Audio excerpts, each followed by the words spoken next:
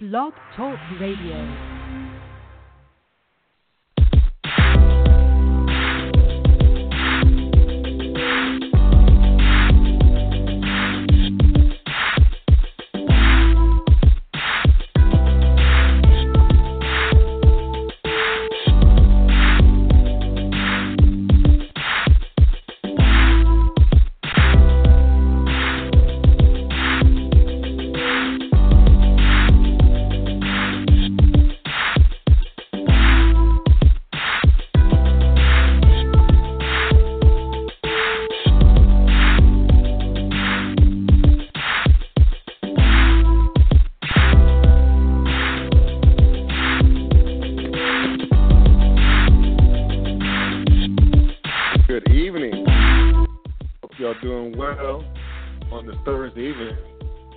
Especially lovely Thursday evening for my fellow Yankees fans out there. The Yankees win. The Yankees win. Hell bleeping yes, 3-2. Taking the series out of the youth. I'm excited. I'm happy. But anyway, let me not just impose my happiness on y'all who the team is not in it. Or who about this because the team sucks. Let me stop. Anyway, good evening, y'all. This is Scott Burks on the blog called The Clown Times. Of course, the podcast, The Clown Hour. You can find me on the web at www.theclowntimes.net. Excuse me, that's www.theclowntimes.net. I'm so discombobulated about both my Yankees winning 3 in a row over the Astros. I'm beside myself. But anyway, you can also find me on Facebook. Just do a search in the upper left-hand corner. Just type in The Clown Times. That's Clown spelled with K once again. You'll be able to find me there. In the midst of the hoopla with the with Major League Baseball's championship series, league championship series, we also have the NBA going on in full swing. Started last night officially, and a bunch of games tonight. Games tonight. We'll get to them in a minute. We're also going to cover Colin Kaepernick's collusion case versus the NFL. Does he have a case or not? What does it do to his career going forward? As well as giving y'all our 2 cents on the week that was week 6 of the NFL and what to look forward to in week 7. So my partner is here. Let me introduce him to y'all right quick. Y'all know him, of course. He's from Sleazy Radios. That's on Blog Talk Radio every Tuesday night, which meant he was on last night, as well as his sports blog, the Yard/HBCU Sports, where he talks about all things HBCU sports. So, Dwayne Nash is in the house. How you doing, my man? Gotta love this basketball. Here I is. Oh, you know what? I haven't had an opportunity to watch anything basketball related today. So I know when I get home in a little bit, I'm going to go ahead and end up playing catch-up. But just a little fun fact for you, it doesn't have anything to do with baseball, but to do with your happiness as of right now. Every year the Yankees have made the World Series. The following year, every year that the Indians make the World Series, the following year the Yankees make it. Hey. I knew that was special. I knew that series Cleveland was special for a reason. I just love the way. Yeah. Man. We've got to Dallas coach. Is it Kusha or Keixel? I can't tell you. I don't know his name. I can't either. But anyway, the dude with the bushy ass beard. But he's been shutting this down like the past few seasons, including last year's wild card game.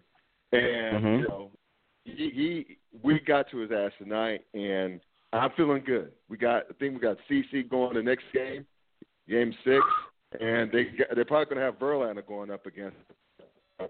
I like our chances. 3 in a row, we're rolling, and I'm excited, dude. The Baby Bombers, we're a year or 2 ahead of schedule. The Baby Bombers, we're knocking at the door, bro. I am happy. Who I'm ecstatic. I'm excited. I am about to dance a jig, but I'm afraid I'm going to hurt myself or pull something, so I won't do it. I'm 44 years old. I can't do that crap anymore. So let's just get into the NBA, man. Yeah. All right. I was, you know, I was watching some part of the Boston Cleveland game last night, I just realized that one of my picks is going to go down to hell. It's going to be shut down to hell. I have Boston having the best record in the NBA this year. And, of course, that was before Gordon Hayward's gruesome injury last night. I mean, thankfully, he only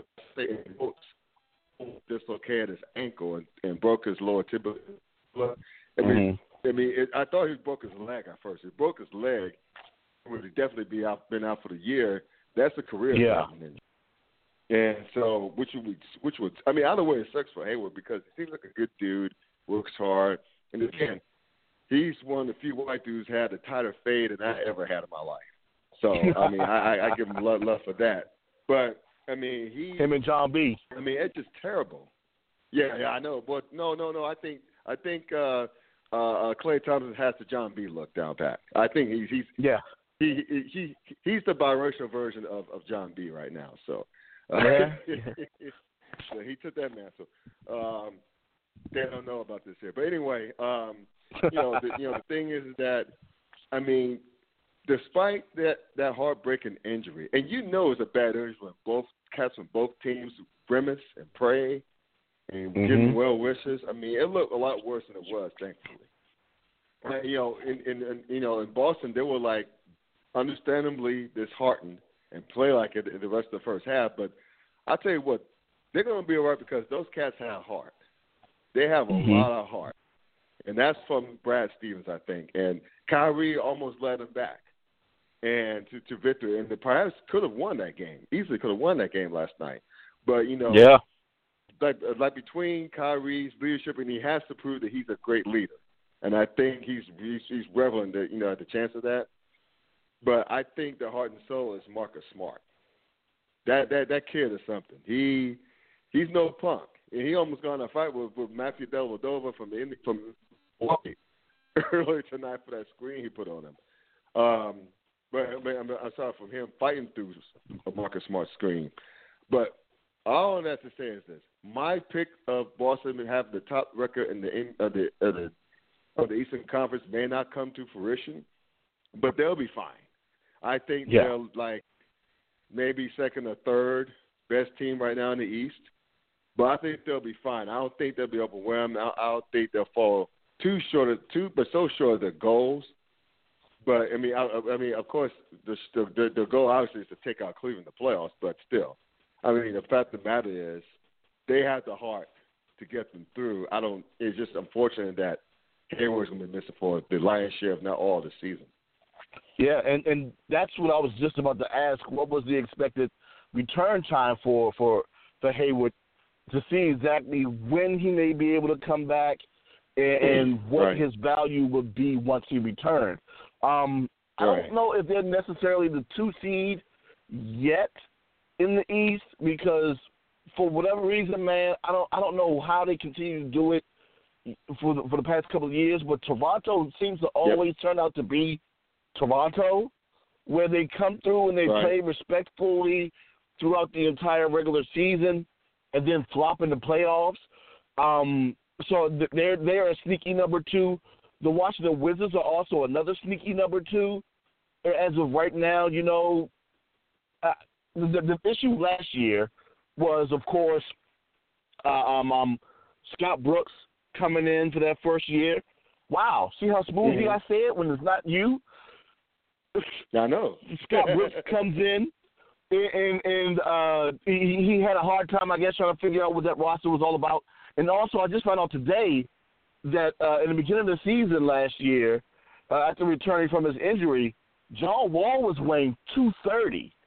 So he was well above weight when the season started, and they had that horrible 2-8 start. So now the team is acclimated to Brooks and his style of play. They have a cohesive system. They're going to be without Morris for a little bit, but they should be able to get out to a respectable start. That number 2 I think so too. Spot is up in the air, and another team that may be dangerous. Actually, 2 other teams I think that are going to be dangerous: the Miami Heat and the Milwaukee Bucks. So I don't know if the Bucks will necessarily get that 2 spot, but that number 2 spot is to be had. anybody can get it. But I'm like you. I like Boston's chances. A lot of that scrappiness that they have is still there, even though they lost Crowder. Marcus Smart is still there, and he has a lot of it in spades. So it's going to be a battle for the number 2 seed, and to see who actually will be right there to hopefully not have to face Cleveland until the conference finals. You know, you mentioned to me, I really like Milwaukee. They're going out with Boston tonight, and they're winning by 2 in the early in the fourth quarter. Well, actually, I should say like damn near late in the fourth quarter, like 4 minutes and change left to go in the game. I love that Milwaukee's young and they're good. You know, they had a taste of the playoffs like last season. And Jason Kidd has done one hell of a job. Props to him. Lay on his feet and, you know, and whatnot. But the Greek Freak, Malcolm Brogdon, Dellavedova, Jabari Parker, if he stays fully healthy, that's a squad, man. That is a squad. I mean, they were a little ahead of schedule last year when they made it as a 6th seed in the playoffs to give Toronto a big scare. But I'd like them to do very well this year. To do very well. Charlotte's just too damn hurt all the time. I mean, Dwight Howard's balling tonight. He had like 9 boards, I think 8 points and 2 blocks at halftime in the game against the Pistons tonight. But you know, so it's not exactly washed up, but they're mashing it, man. They don't have Nicholas Batum, and you know, which leaves Kemba Walker to do the dirty work. Well, not the dirty, but do the offensive work himself. But I really love that Monk kid, that Malik Monk kid from Kentucky. I really like him a lot. And I really love Dwayne Bacon a whole lot from Florida State. Yes, sir. I think they'll be fine, but they probably won't finish as high as I thought because, well, let me just give you my order, what I had, the Eastern Conference. From 1 to 8, my playoff teams. Boston, Cleveland, Toronto, your Bullets, Wizards, Bucks, Hornets, Miami, and Detroit. Those are my 8 playoff teams. With Philadelphia, the outside looking in.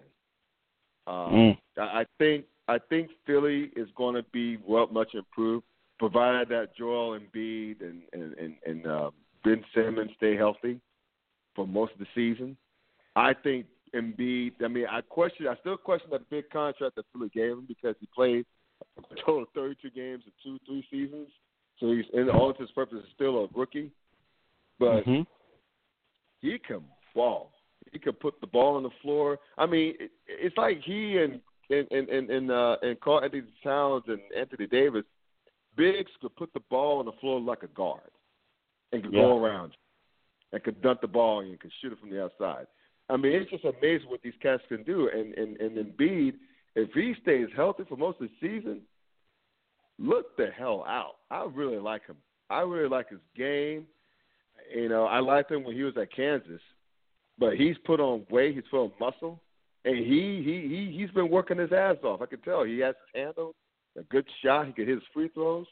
He can dunk on you. He almost had a monster dunk over some cat early tonight, early in the first quarter. But I think they're 1 year away. They have a good coach who came from San Antonio's system. So I think they're in good hands eventually. I think the process will play itself out to fruition next season. We will start this season, though. I think they'll win 35 games, around 35 games. I think the East is so wide open once you get past that 4th spot that a lot of teams that we don't think are that strong will end up getting in. Now, I should take that back. I think Miami is going to be a lot stronger than what people expect. So that's the 5th team right there. 16 would be Milwaukee. I'm not saying that they're going to be the 5th and 6th seeds. I'm just saying that they're going to be the 5th and 6th teams into the East, along with Boston, Cleveland, Washington and Toronto. It's like we have the normals, which are those 4 teams I just named. Then we got the young guns. The young guns, in my opinion, are Miami, Milwaukee, and Philadelphia. At that point, you got that last spot. That last spot could just about be had by anyone. You lean towards Detroit. I'm gonna go ahead and lean towards Charlotte in that 8th spot. I think it's gonna be done in spite of Dwight Howard, but I do think that he'll be a huge contributor. He won't be the old Dwight Howard, but he'll be able to be there and give you at least say maybe 12 and 14, which will be good. You know, if he can somehow become old Dwight, that'd be fantastic. But I think that Dwight's long gone. I think Kemba Walker would go ahead and God, that trip out to L.A. really ruined him. Kobe, man, it's like it's like just watching an abused child and just live his life just continually just downtrodden after that. Just like, what happened to him? But I think Kemba Walker and a lot of the pieces that they have in Charlotte will be good enough to have that team come in as the 8th seed. I'm still trying to figure out exactly how the seeding is going to be, but those are my 8 teams as of right now that are going to represent the East in the playoffs. Yeah, I got Boston winning the Atlantic, got Cleveland, of course, winning the Central, and Washington winning the Southeast. But speaking of which, you know we hadn't talked about Cleveland yet, right? Yeah. How crazy. Yeah. Got a lot of young guns in the East, got a young rising team in the East. For Old Faithfuls, the Cleveland Cavaliers, I mean, sure, Cleveland's old as hell. Sure, the average age is like, 35 or some shit like that. But they have something this year they did not have last year and the year before. It really hurt them last year. It's depth. They have a bench. They finally have a bench, especially when what's his face, Isaiah Thomas gets back from that hip injury. He's fully recovered. Probably in January that he'll be back. January, February. He'll be valuable coming off the bench along with J.R. Smith. And I'm trying to think who else. I think Jay Crowder starts, but still, he does. Like Cleveland didn't have a bench and they didn't have much of an identity. Now they have their identity is going to have to be defense because you got cats like Crowder, he is a rough ride. I saw him against Boston last night, getting with his old teammate Al Horford, which was hilarious. That trash talk back and forth between those two cats. Did they really dislike each other when they were teammates and stuff? Because they were going at it. And of course, Tristan Thompson, Mr. Kardashian himself, God bless him, coming off the bench. They have dudes coming off the bench. They have waves of talent, waves of defenders. That's going to have to be their identity because you can't outscore Golden State.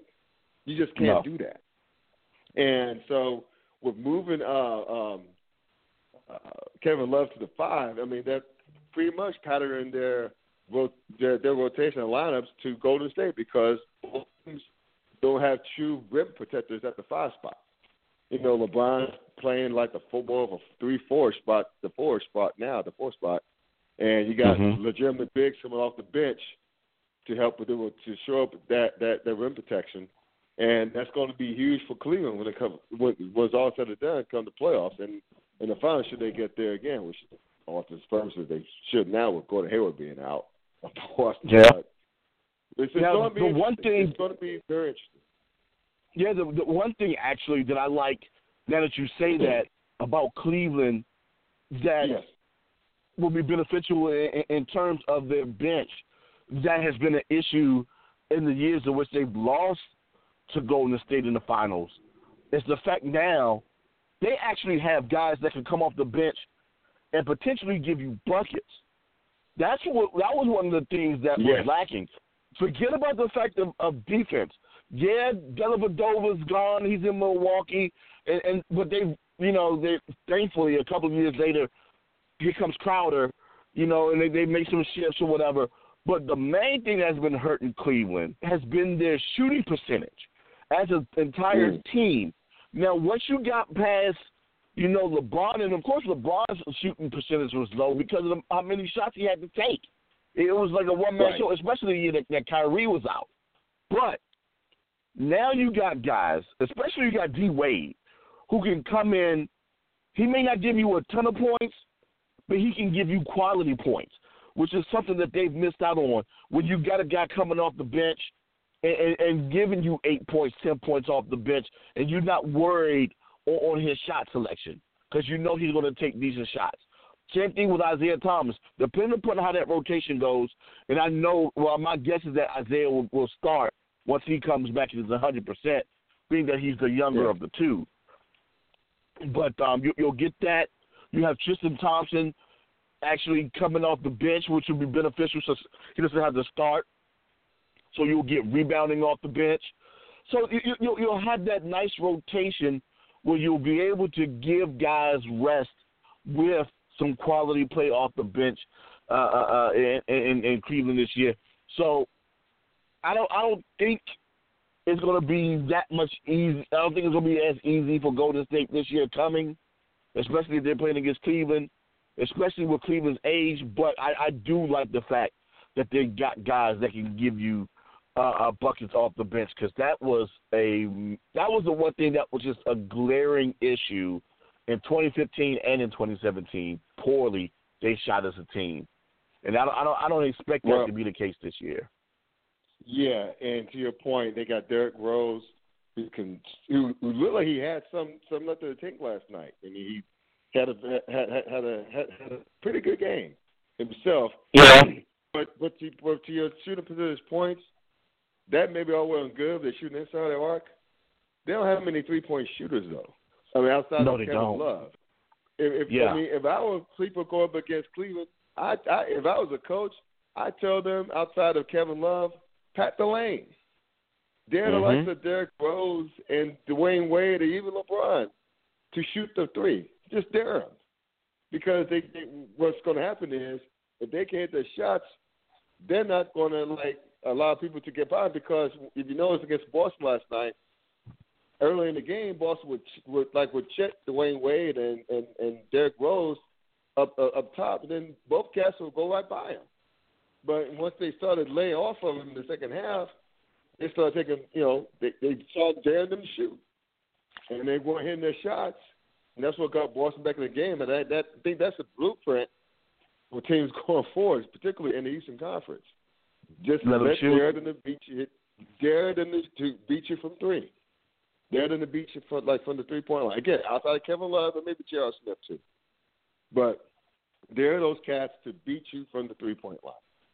I'm telling you, they're going to have troubles the three this year.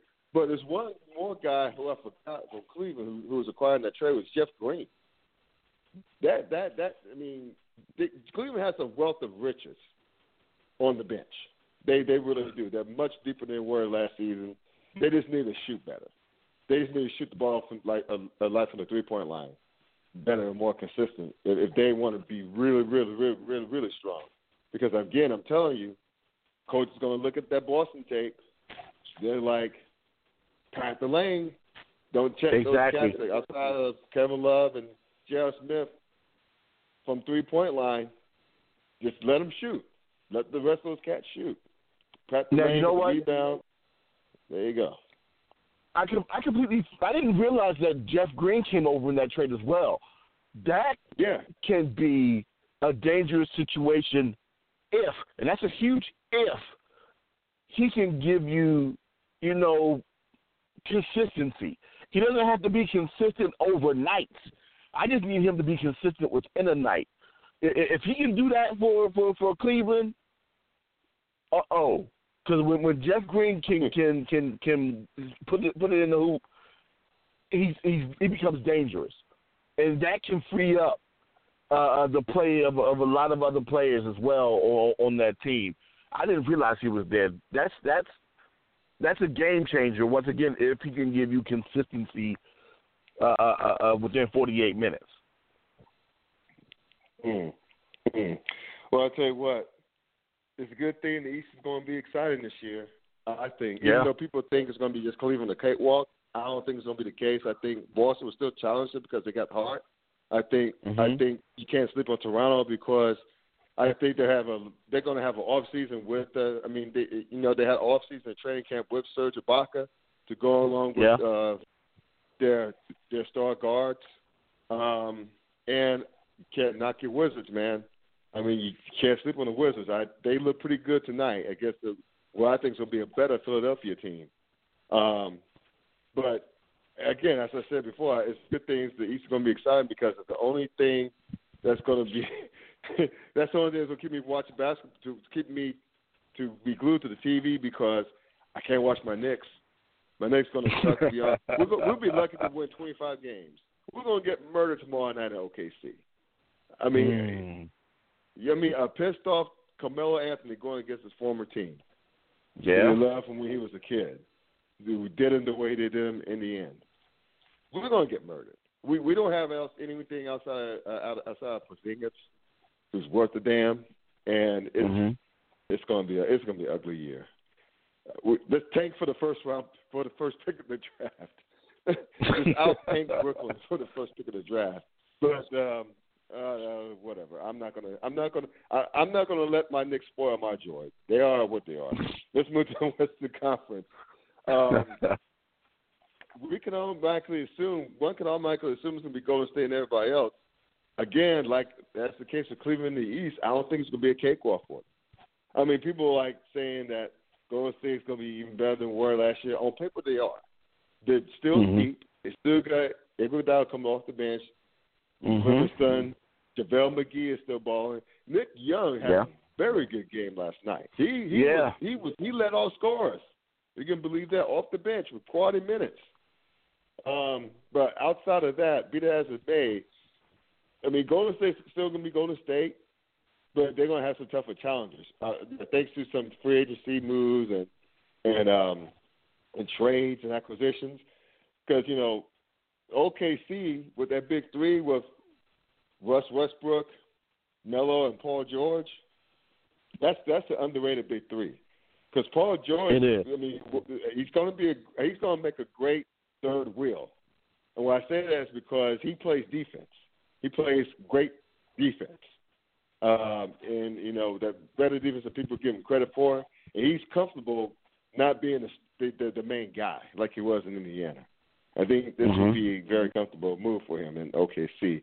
And Melo is out on a mission. He's going to prove to everybody that he still has it. I think he still has some left in the tank. I still think he could easily give you 30 on a given night. And of course, Westbrook, he now has weapons to go along with his skill. And I don't think he's going to have a problem like sharing his shine with the other two cats, because he finally has help. He signed that big contract extension with OKC on Kevin Durant's birthday, by the way, which is hella. That's not petty. I don't know what it is, but at any rate, he's going to be excited. So they're going to be a lot better. I think Chris Paul and James Harden in Houston, they looked good last night against, albeit the first game of the season against Golden State, but they won a row against Golden State. And it's rare to see two guys get at least 10 assists. That's what Chris Paul and James Harden gave them last night. And once, again, that's Mike D'Antoni's system. You can't coach a lick of defense, but the man knows offense. He knows how to integrate guys into his offense. So they're going to be fun to watch as well. But I still think the top two teams in the West, are, aside from Golden State, are the San Antonio Spurs. The old faithful, man. Coached by the best coach in all basketball, Greg Popovich. Still have Kawhi Leonard. I think you're going to get a motivated, what's the name of that center? Just signed a contract. LaMarcus Aldridge. LaMarcus Aldridge. I think he's going to be motivated. You still got Tony Parker, albeit older, but he's still a wily veteran, as well as, speaking of wily veterans, Manu Ginobili. And the bench is still there, led by Patty Mills. they're going to be fine. They're going to be. I think they're going to be a very tough out. And think about this.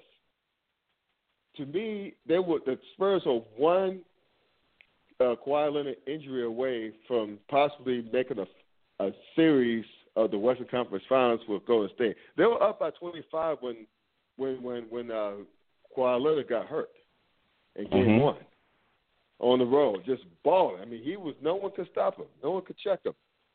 But when he went down to ankle injury, thanks to Zasha Pacheep-shot, as Skip Bayless would call him, he took him out. But I think San Antonio's going to come back hungry this year, and I think that they got their sights set on Golden State.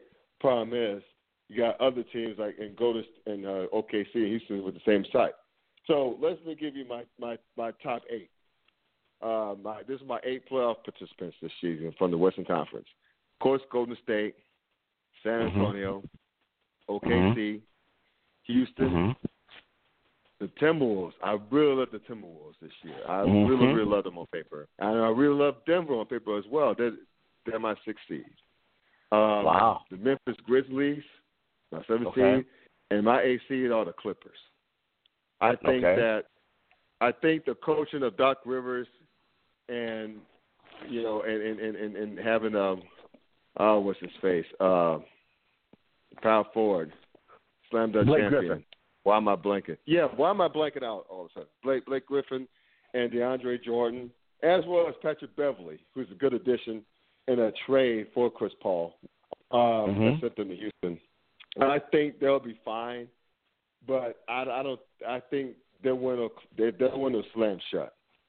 And if things go south for the Clippers early this season, look for one of those cats to be traded, DeAndre or Blake Griffin to be traded. And I know that Blake Griffin signed that contract in the offseason, but that's not anything. I mean, if you can't win with Blake Griffin, what's the point of having him if you're going to suck? Exactly. Right? So that's why it's the main thing if they really suck coming out of the gate. But yeah, I really love Memphis. I really love Minnesota. I mean, they needed a dog like a Rough Rider like Jimmy Butler, fearless competitor, one of the best two-way players in the NBA. I mean, could play defense, could lock you up, catch you up on defense, could score on you on offense, could drop 30 on you on any given night. That's what the young Timberwolves needed, because they gave that Wiggins kid a lot of money in that extension in the off season, but he's not a leader. I mean, it's not his fault. It's not to knock him. He's just not a leader. I mean, Jimmy Butler is a leader, and he knows Tom Thibodeau's very well. So that will help integrate Thibodeau's methods and message to the young players, and that will get the most out of Karl Anthony Towns and Wiggins. And, I think it's going to do a lot of good. I think Minnesota, if they finish anything below the 6th seed in the Western Conference, it'll be a huge disappointment. I like that talent pool. I really do. I know we talked about them a couple of weeks ago in terms of that team and how it's been constructed over the summer. And I completely agree with you with your 8, but there are a couple of things that I liked and then I kind of have questions about, especially with the top 4 teams. Well, actually the top 3 teams outside of Golden State. You talked about San Antonio. You forgot about Danny Green, and you also forgot about the addition of Rudy Gay. So you got another infusion of scoring coming off the bench for San Antonio. The thing is, they don't give you that superstar power outside of Kawhi Leonard the way that OKC, Houston, and Golden State has, but they have a lot of consistent players, especially if LaMarcus Aldridge can come back to form the way he was in Portland. God, I'm praying for that, because I would love to see that happen to make San Antonio a huge threat. But even if that doesn't happen, they still have Greg Popovich. The thing that I'm, of course, most concerned about is that team, not as a whole, is a little bit older than the other teams that are in that top 4. but I want to see how they play with this schedule now being spread out a little bit more, and probably Pop not necessarily having to sit him as much as he used to, but he'll still sit him. He'll still find a way to sit him. It don't even matter. Yeah. Houston, I like the way that they looked last night. The thing is, are you going to be able to get consistency? And see, that's the key word of the night, consistency. Are you going to be able to get it out of P.J. Tucker and Trevor Ariza for the entire season? Tucker had 20 points and like 5 rebounds last night. Can he get that to you every night? I know you're not going to hope for him to give it to you every night. But the thing is, if he can be viable and give you somewhere like 15 and 3 on a regular basis, Houston would be extremely dangerous and may be a threat to Golden State. That third team, of course, Oklahoma City. We already know about the contract extension for Westbrook, the additions of Carmelo and Paul George. I saw a stat, though, that concerns me. It was a stat they showed 4 players. I forget what the date was. Since this date, they were saying that, these 4 players have the worst shooting percentage when their team is down 3 or less points late in the fourth quarter. One of those guys was Kobe Bryant. The other 3 of the 4 were as follows: Paul George, Carmelo Anthony, Russell Westbrook. Yep. That's scary. When you can't get buckets and you're within 3 late in the fourth quarter. So they're going to have to, somebody between those 3 is going to be able to have to break that cycle coming into the situation. The difference is that the pressure is now no longer solely on them anymore. Now they have that ability to relax a little bit more because they can lean on each other now. They're not the lead dogs anymore, or they don't have to be the lead dog. They can shift that role elsewhere. But the thing is, that's something to keep an eye out on in terms of late game heroic attempts and whether or not they can give you a late bucket when it's needed by their teams.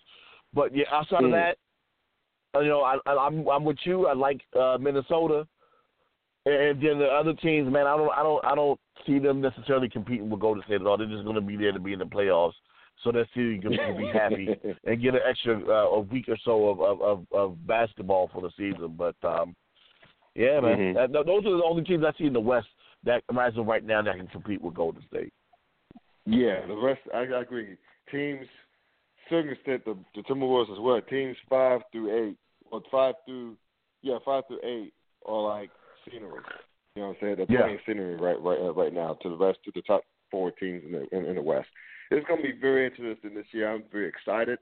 That at least, we all know. Hell, for example, who do you have in the finals besides Cleveland and Golden State? Besides Cleveland and Golden State, if I had to go ahead and take a shot and say anybody other than Cleveland and Golden State, I'm going to go ahead. I'm going to be ballsy and I'm going to say it. It's going to be the Scott Brooks Bowl, if this is a bowl. I'm going to go ahead and say OKC and Washington in this one, if I had to, as of right now. That Gordon Hayward injury really is something that is bothering me with Boston as of right now. So that's the one. That's the reason why I don't necessarily completely trust Boston. I know that they're going to be a good team. I know that they're going to be able to do it throughout the season. The thing is, this is almost a completely new team, and how quickly can they galvanize, and how would they be able to look in the playoffs when they have to play, within a 7-game series?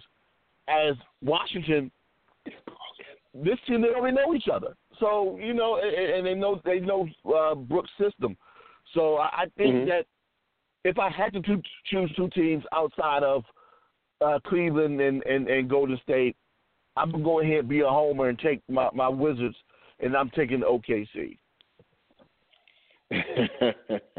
Yeah, I see your point. We all know it's going to be Cleveland go to state again. Yeah, you know? yeah. Barring any injury, any suspensions, you know, that's where I see it going. I feel that. But nevertheless, it's going to be an exciting season, I think.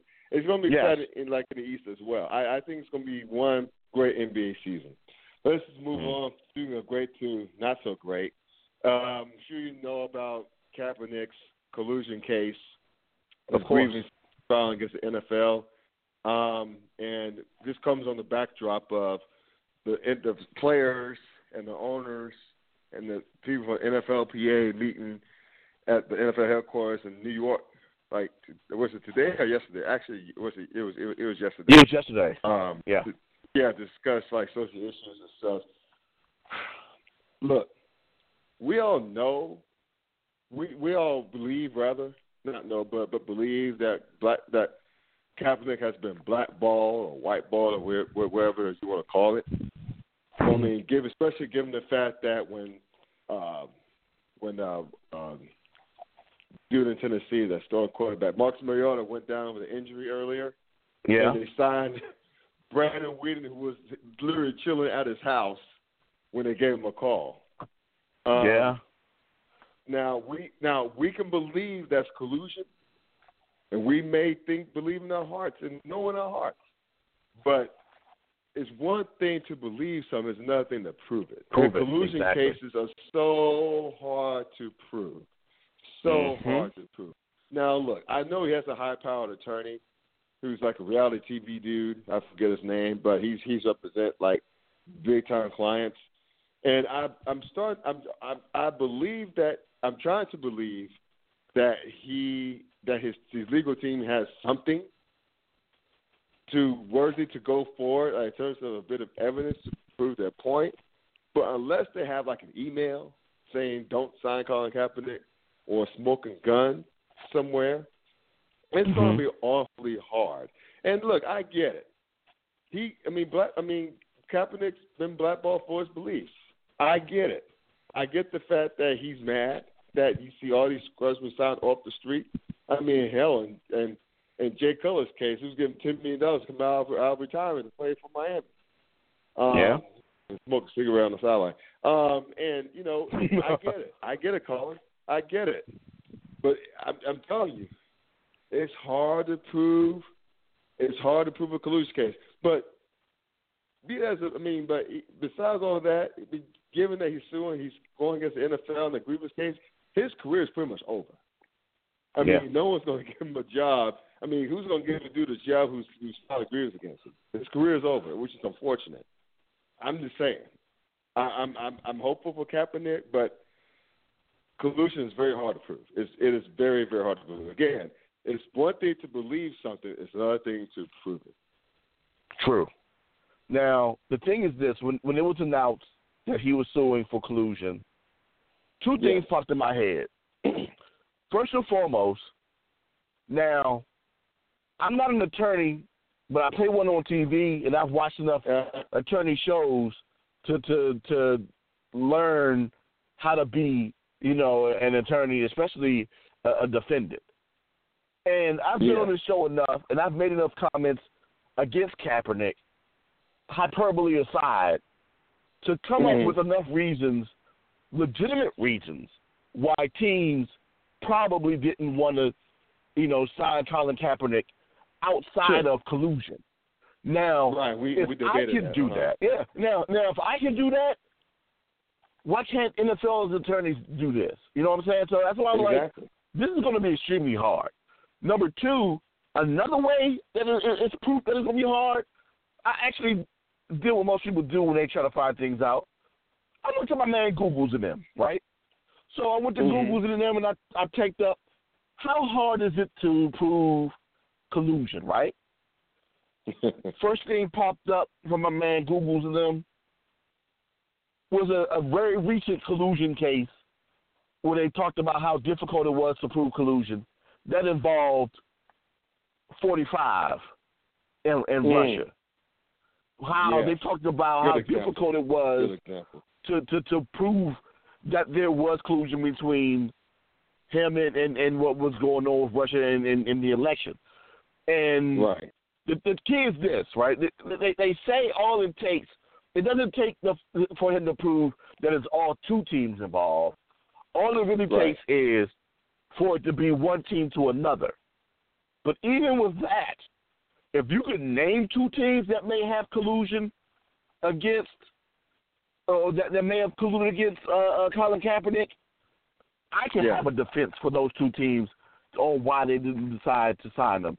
You know, and one of the main things I talked about was the fact that a lot of these teams that needed quarterback help decided to do what most teams thought about doing anyway, which was drafting a young QB and having those guys come in and play and see if it'll work out for them and not have to sign, you know, Kaepernick to either a whole lot of money or having that quote-unquote distraction come into your organization.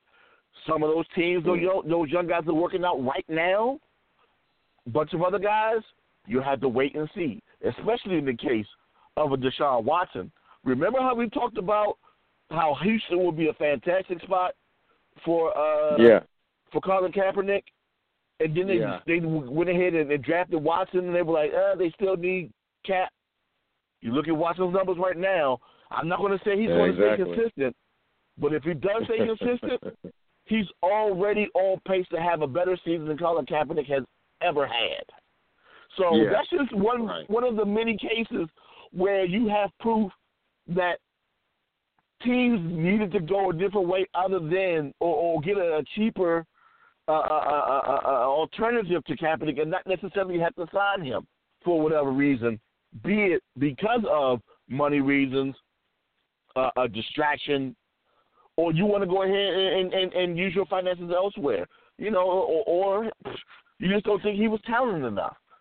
So I pray for him, especially because of the fact that he's 30. Outside of the fact that he's suing the league, he's a QB that's 30 that's now outside of the league. And I hate to see, as much as I've railed on Kaepernick, I would like to have seen him get better. But, dude, I mean, just because no one's signing you, that's not necessarily collusion. You know, I've already brought up RG3. RG3 had a quality year his rookie year. Is there collusion against him? Was there collusion against T.O.? You know, when I'm going to go ahead and say about T.O. because T.O. almost had 1,000 yards and 10 touchdowns, you know, his final season. And T.O. at home was like, dude, I could have sued for collusion, but, you know, I digress. So there are a lot of other players who are quality players who just – Darrell Revis is at the crib right now. And then safeties and corners getting burnt on a regular basis, but yet no one signs Darrell Revis. Antonio Cromartie, too. Add him to the list. Antonio Cromartie to the list. Yes. You know what I'm saying? He got all these kids. He got kids to feed, son. Is that collusion? Man, I just didn't want. I could argue. Sorry, bro. I could argue that Antonio Cromartie, I think his release had more to do with him kneeling for doing the anthem as a member of the Colts when after Jim Irsay decreed that no one should kneel for the anthem. So I think it had more to do with that because he had a pretty good season last year before he got cut. So it's a way, you know. But man, I just didn't want him to have to go out like this. You know what I'm saying? A guy who potentially could have been, you know, on the better side of a situation. I really wanted him to end up in Pittsburgh. I really did, because I thought that would be a way for him to revive his career. It's teams like Pittsburgh that have strong leadership within the front office, strong head coach, and a tradition there. And that's the only way I thought that Kaepernick will be able to work anywhere in the league, and that was the spot I thought it would have worked. But unless they take a chance on him after this case, man, you know, I think he might be done. Well, which speaks to a higher issue, and that's diversity in front offices. Now, look, I know that you have many brothers and other people of color running the front office. I mean, hell, look at Cleveland. Even though they're a mess right now, but they got the blackest team in the league in terms of a front office with Sashi Brown and, of course, the head coach.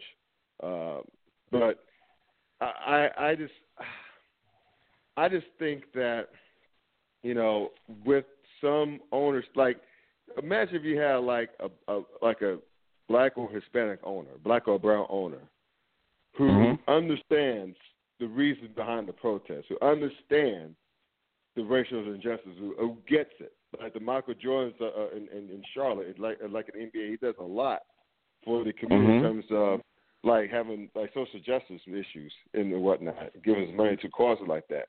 I can imagine like an owner saying, you know what, just on principle alone, I'm gonna bring in Colin Kaepernick. Have him be a backup if they have a strong start in place. Have him as a backup, and just to send a message that, look, I stand with Colin Kaepernick when it comes to police brutality against people, like men and women of color, unarmed men and women of color, as well as white people. I mean, because you have cases of police brutality against unarmed white people that need to be addressed. I mean, let's just be real about that. And other injustices based on, you know, like based on race and religion as well. I think it would have been a great statement. It's just too bad that the owners at large, except for maybe Shad Khan in Jacksonville, those things do not affect them nor their families. I mean, that's why a lot of these guys seemingly come up as they don't care as much. I mean, I'm not saying that all don't care. I'm sure quite a few owners do care about that. But we wouldn't know it because no one's bucking back to the president, but that's another story for the time. But what I'm trying to say is this. It's just a bad vibe. I understand that teams don't want the quote-unquote distraction.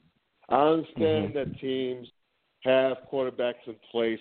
And, you know, hell, I mean, even in Pittsburgh, I mean, Big Ben is playing on a large bench. We need a backup, a quarterback backup in case Big Ben decides to hang it up at the end of the season. He's playing like he's about to hang it up. He hasn't been playing all that great this year. And, you know, the majority of the quarterback play this season hasn't been all that great outside of Deshaun Watson, a rookie. Even Trubisky, he's playing pretty well. Of course, Tom Brady's playing well. Drew Brees playing well. Cam Newton's inconsistent. Your boy Carson Wentz is doing well. I say that sarcastically because I know you're a Washington fan. Speaking of which, Cousins is playing pretty well this year. Dak is doing his thing in Dallas. But, I mean, I've seen some really shitty quarterback play. Look at San Francisco. Yeah. Look at Cleveland. Look at the Jets. I mean, I could go on. I mean, it's actually it's interesting that you point out the Jets because Josh McCown has been playing out of his mind. 70% completion rate right now. That's higher than.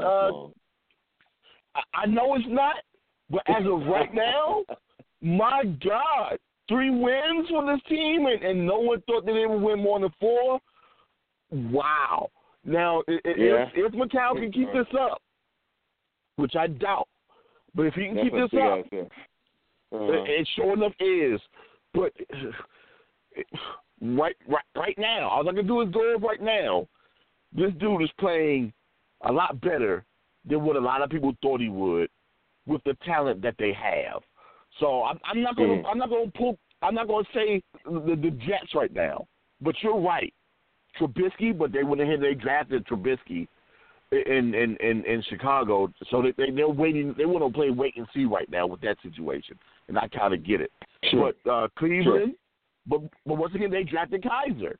You know, Denver, but they drafted Simeon and Lynch. You know, a couple of years ago. So a lot of these guys a lot of these teams that we see as having bad quarterback play right now, they want these guys to at least play and develop. And I would say give them 3 years max. As of right now, a lot of these guys are on their first year. So I understand what they're attempting to do by doing so, but it's a great out for them to avoid having to deal with the Kaepernick situation and having to go that route. They're just You're like, hey, well, we're in development mode right now. We don't want to go ahead and spend that money on Cap, which is, a little messed up, man. But I kind of get it. You don't want to invest a whole lot of money on one player when you need help in a bunch of other places. But if he was willing to take a pay cut, why not take that chance? Yeah. Why not take that chance? Yeah. And I get McCarthy's outburst this past week, actually the past couple of days ago, where he talked about, no, we're not going to sign them because we drafted two guys that we've developed over the past couple of years. It's time to see whether or not they can play or not. Now, if it don't work out, fine. But I thought it was, and this is the thing that bothered me. As much as I've come on this show and talk mess about Kaepernick, there were people saying, hey, it would be fun if Green Bay would just go ahead and give Tony Romo a call out of the booth. Why? Yeah. Why? Stop it. Exactly. Stop it. Now, as much as I respect Tony Romo, this dude back is in such disarray, and he ain't played in almost a year, man. Let that dude be. Stop trying to snatch these dudes out of the commentary box, man, and let them stay and go ahead and give this dude an opportunity, man. That bothered me. That was the first time I have been bothered throughout this whole thing in terms, because now it's pundits that are now blackballing Kaepernick when you say stuff like that. Right. That was insane. Exactly. That's stupid. That was a stupid ass comment. I agree with that. But speaking of crazy, the week that was week 6, you mentioned Green Bay. Let me ask you this question, the question that's been talked about a bit from the hit heard around the world, seen and heard around the world. Was that hit on Aaron Rodgers, a.k.a. Aaron? Was that a dirty hit or was it a clean hit? Wow. I you know what? When I saw it the first time, it just blew past me. I wasn't paying attention too much. But I saw it in replay, heard people's conversations on it, and after everything that I've taken in, I can answer these questions. Yes. Was that hit a little late? Yeah. He could have stopped a little bit, but, sometimes being a fan, of a team, you may want somebody to go ahead and lay a little extra wood if it's legal on a QB to remind them that, hey, we there. This is just to have them thinking a little bit. Was he outside of the tackle box?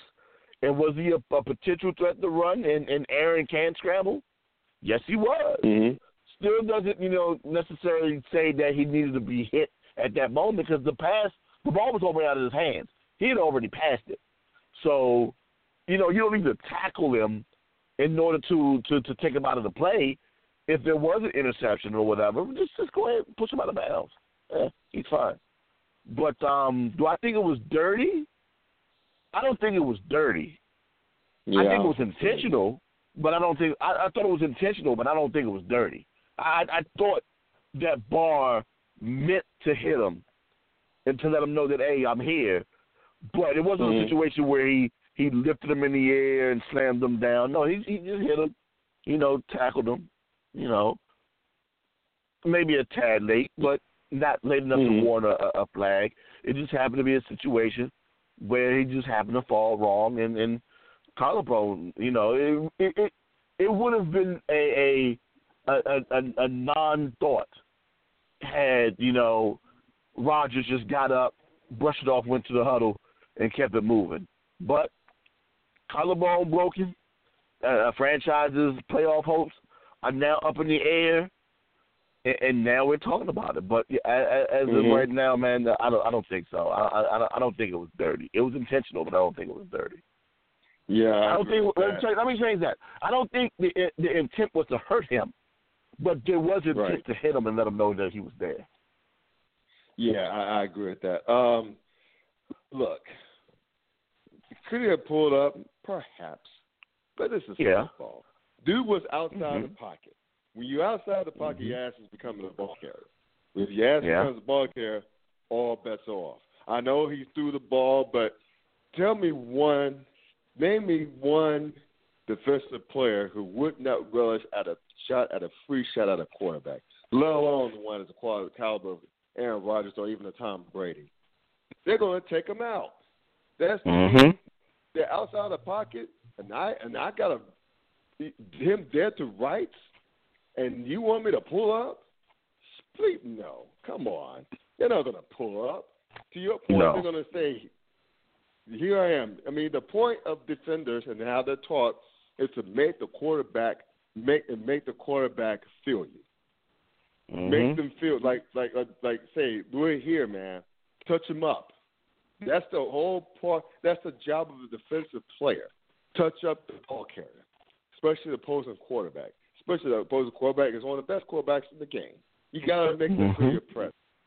I mean, look, I get the fact that they want to protect their greatest commodities, the quarterback.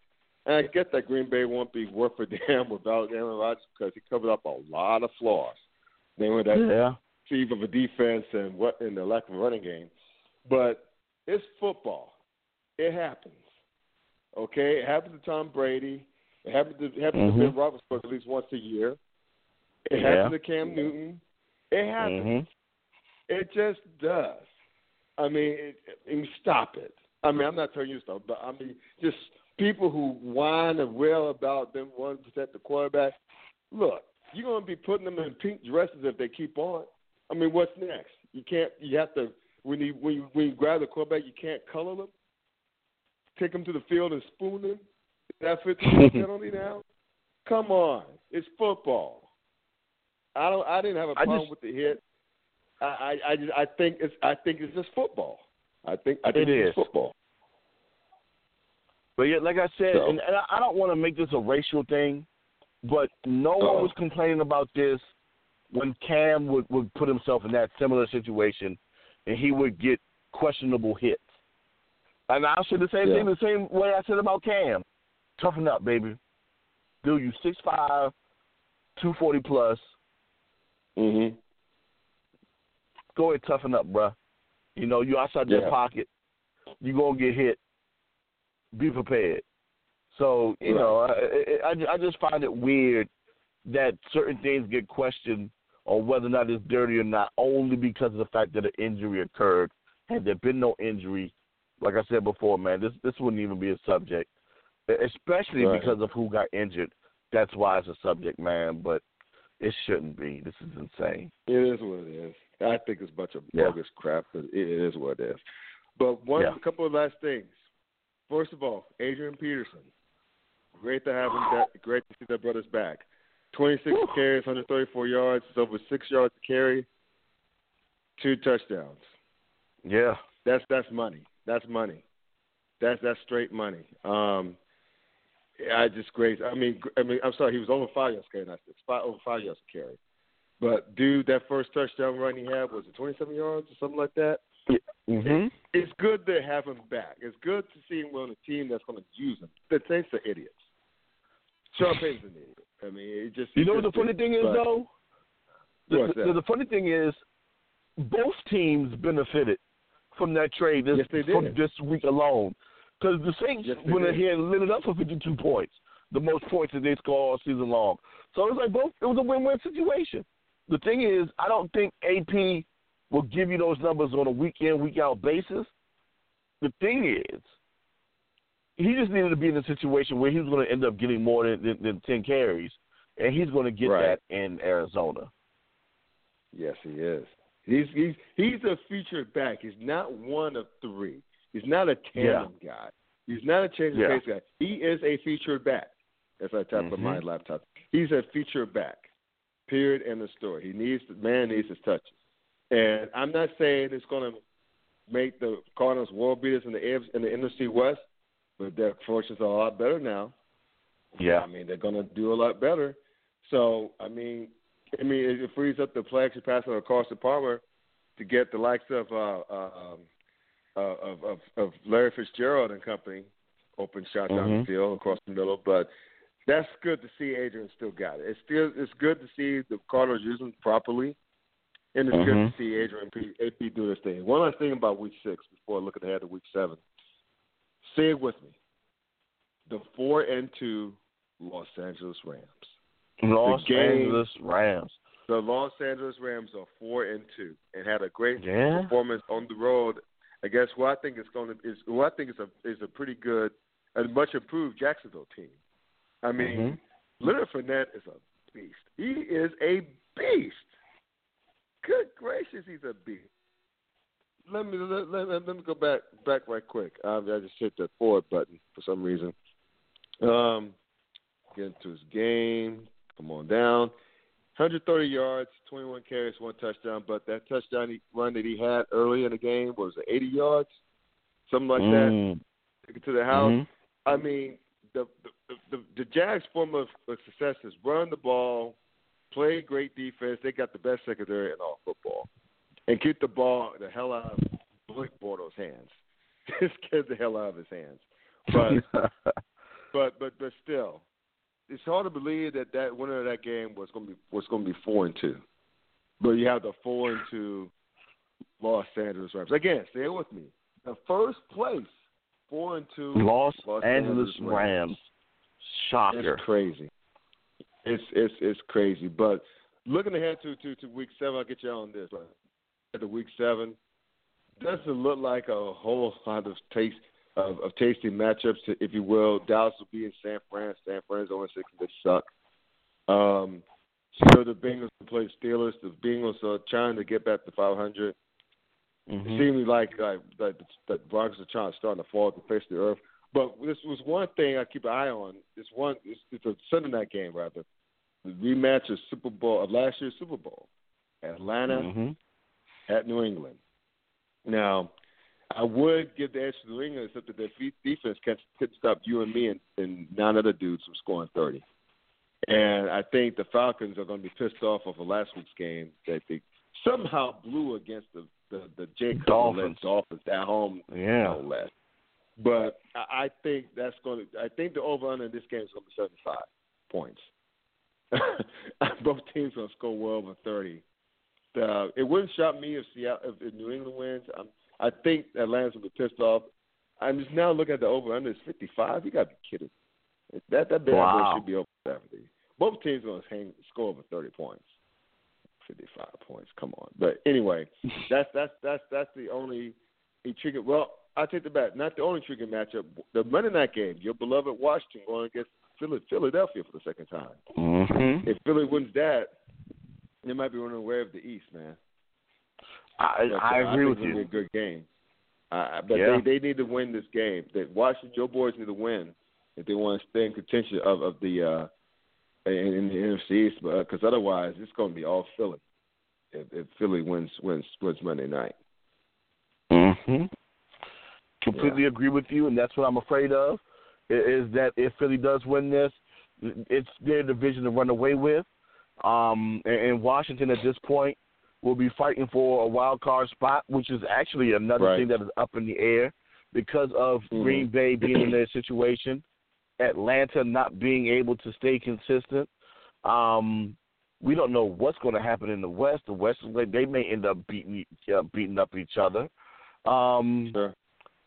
So Minnesota is another one of those teams. They play well in spots. Then about 2 weeks later, they end up losing to somebody they shouldn't be losing to. So unless we get full consistency out of Minnesota, can we trust them too? And then the rest of the East, Zeke is suspended, then he's not suspended. He's suspended, then he's not suspended. So now he's not suspended. The thing is, will this team be able to go on a run or something comparative for the remainder of the season with them currently being 2-3 right now?